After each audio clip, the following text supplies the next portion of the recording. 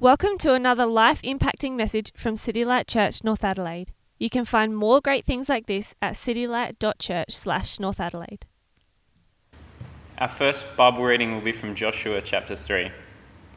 Early in the morning, Joshua and all the Israelites set out from Shittim and went to the Jordan where they camped before crossing over. After 3 days, the officers went through the camp, giving orders to the people. When you see the Ark of the Covenant of the Lord your God and the Levitical priests carrying it, you are to move out from your positions and follow it. Then you will know which way to go, since you have never been this way before. But keep a distance about 2,000 cubits between you and the ark. Do not go near it. Joshua told the people, "Consecrate yourselves, for tomorrow the Lord will do amazing things among you." Joshua said to the priests, "Take up the Ark of the Covenant and pass on ahead of the people." So they took it up and went ahead of them. And the Lord said to Joshua, "Today I will begin to exalt you in the eyes of all Israel, so they may know that I am with you as I was with Moses. Tell the priests who carry the Ark of the Covenant, when you reach the edge of the Jordan's water, go and stand in the river."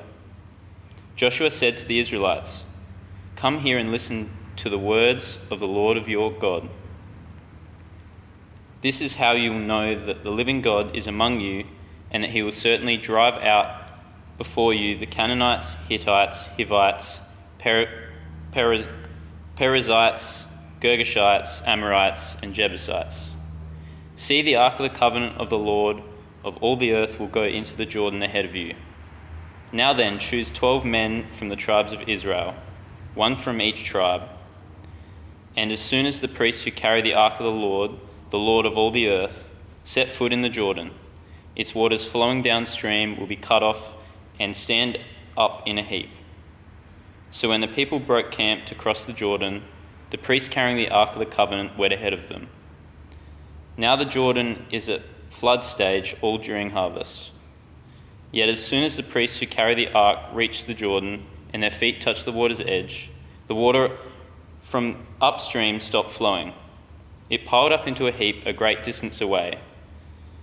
At a town called Adam in the vicinity of Zarethan, while the water flowing down to the Sea of Arabah, that is the Dead Sea, was completely cut off.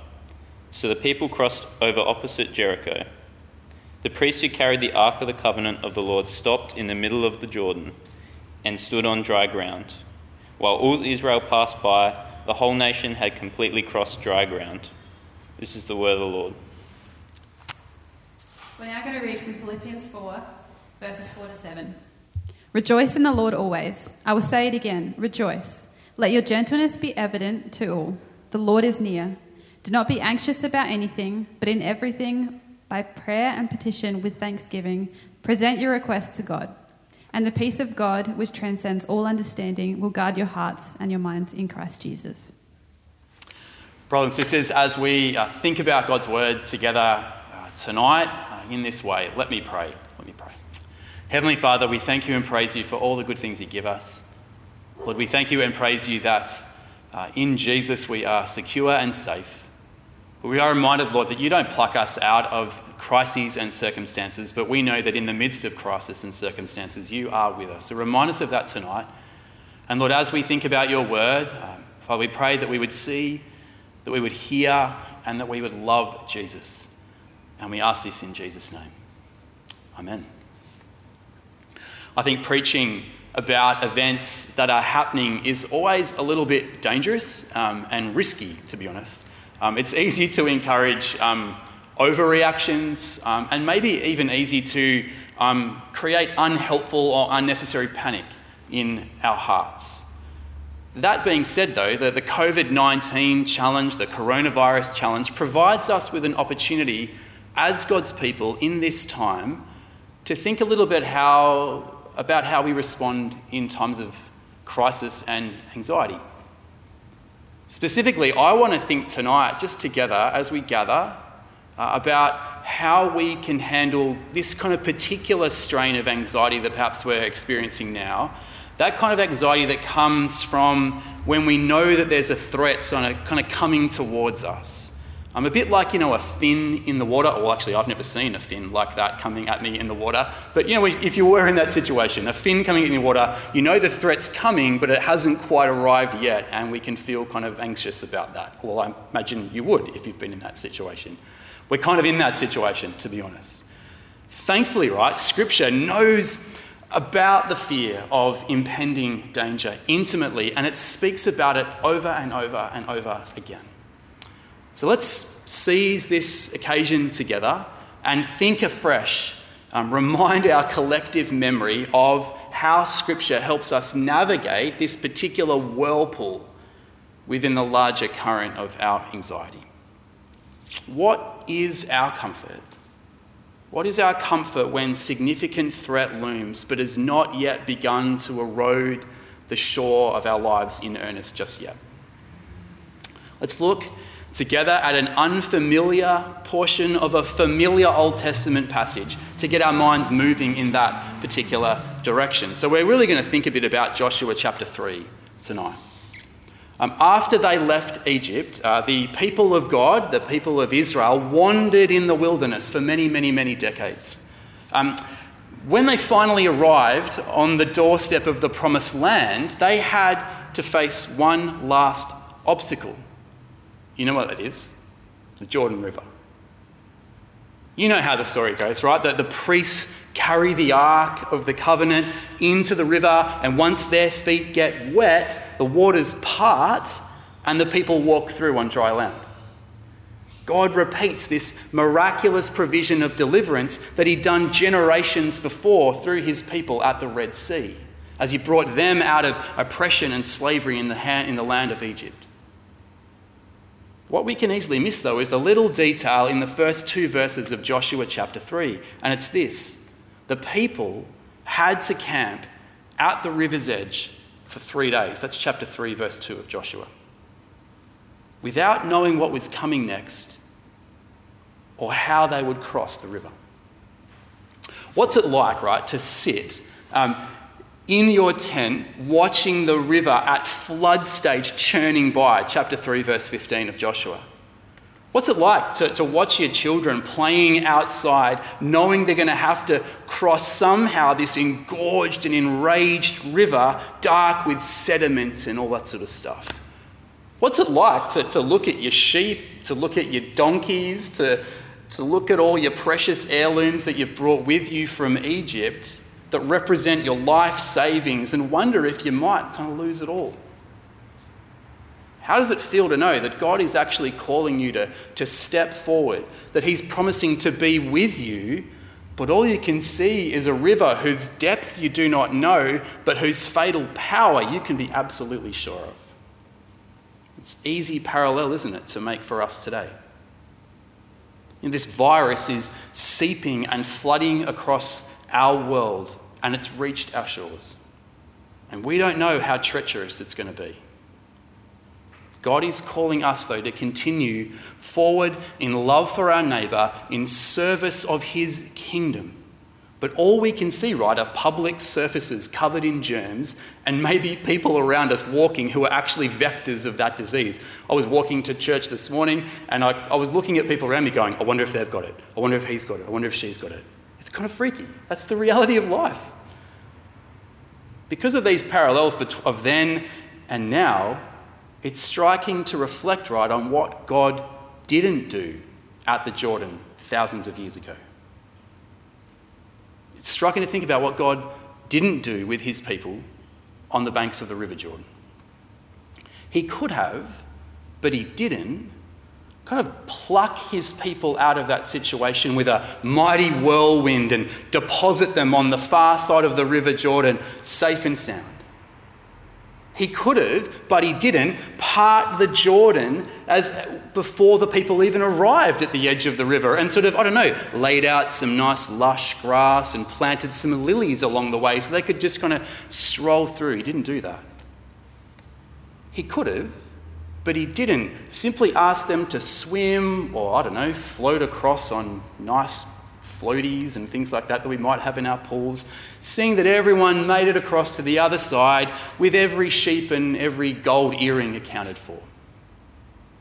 These would have been equally miraculous and equally effective ways, you'd agree, of carrying God's people, his children, to their new home in the Promised Land. Instead, God chose for his people to wait and to watch the flood, inviting them to trust in him, to depend on him with all that crossing of the flood might mean. God often calls us, to wait in the presence of our enemies. He often comes to our aid later and in different ways, in ways that we would like. I don't know, we most like to hear, don't we? Stories about dramatic rescues and incredible miracles of rescue from dire situations. We're attracted to those things. But we most like to experience stories where God provides in boring, safe and predictable ways, like full bank accounts and good health, low-risk ministry success with high buy-in from the church members and so on. But God knows we need to be reminded of our dependence on him over and over and over and over again, for as long as we live. Few reminders are more vivid or visceral than waiting by flooding rivers, or spending night after night in a lion's den, or waiting in the Garden of Gethsemane, where our Saviour Jesus poured out his soul, poured out his sweat in anguished blood, knowing that there were dangerous men who were coming to arrest him and maybe even you. God knows that these reminders of our dependence on him are frightening and place profound strain on us, even when things turn out well in the end. That's why he shows us that we can trust him and wait on him. He has been his people's helper over and over and over and over and over and over again across the millennia. And he will help us now, no matter what may come. How then do we as a church at City Light Church North Adelaide, wait on God well, specifically in the face of a global pandemic? Certainly, brothers and sisters, not by pretending everything will be okay. I said this a bit last week. We don't know if COVID-19, coronavirus, will end up as a minor inconvenience to our share portfolio. We don't know if we'll end up in some kind of quarantine zone. We don't know if we'll end up ourselves in a hospital falling ill. We don't know if we will lose a loved one. But waiting well in the face of our anxiety about a coming danger means taking seriously the reality of the danger. Our God takes our lives and he takes our sufferings very seriously indeed, brothers and sisters. Lamentations chapter 3 verse 33, he does not willingly bring affliction or grief to anyone because he cares for us and he cares for the things that we care for. Isn't that wonderful? And when through the deep waters he calls us to go, he makes sure that the rivers of sorrow do not overflow us. Lamentations 3, 32 to 33. Though he brings grief, he will show compassion. So great is his unfailing love. And let me close with just one thought about how you and I can wait on the banks of this river, even as the floodwaters are swelling. Here it is. Pour out your anxieties to your Father in heaven who loves you. I want to encourage us, let's not churn fruitlessly inside our own hearts with, I don't know, right now I'm worried about whether they're going to close schools. Let's not churn inside our own hearts fruitlessly about our travel plans, potentially about the economic downturns in the world and even in our own lives. Let's not churn fruitlessly about potentially infected surfaces that we've touched or people we've perhaps passed by. When you're afraid, when we're afraid, let's turn to him. Let's turn to God. Cast your anxieties on him, Peter writes in 1 Peter chapter 5, because he cares for you. He cares for us. In fact, I said this last week, I think. Whenever we wash our hands, whenever we rub hand sanitizer onto our hands, maybe even after we've just washed our hands to be doubly sure that we're okay. I don't know, I'm doing that. And I'm in one of those healthy zones, right? I'm going okay.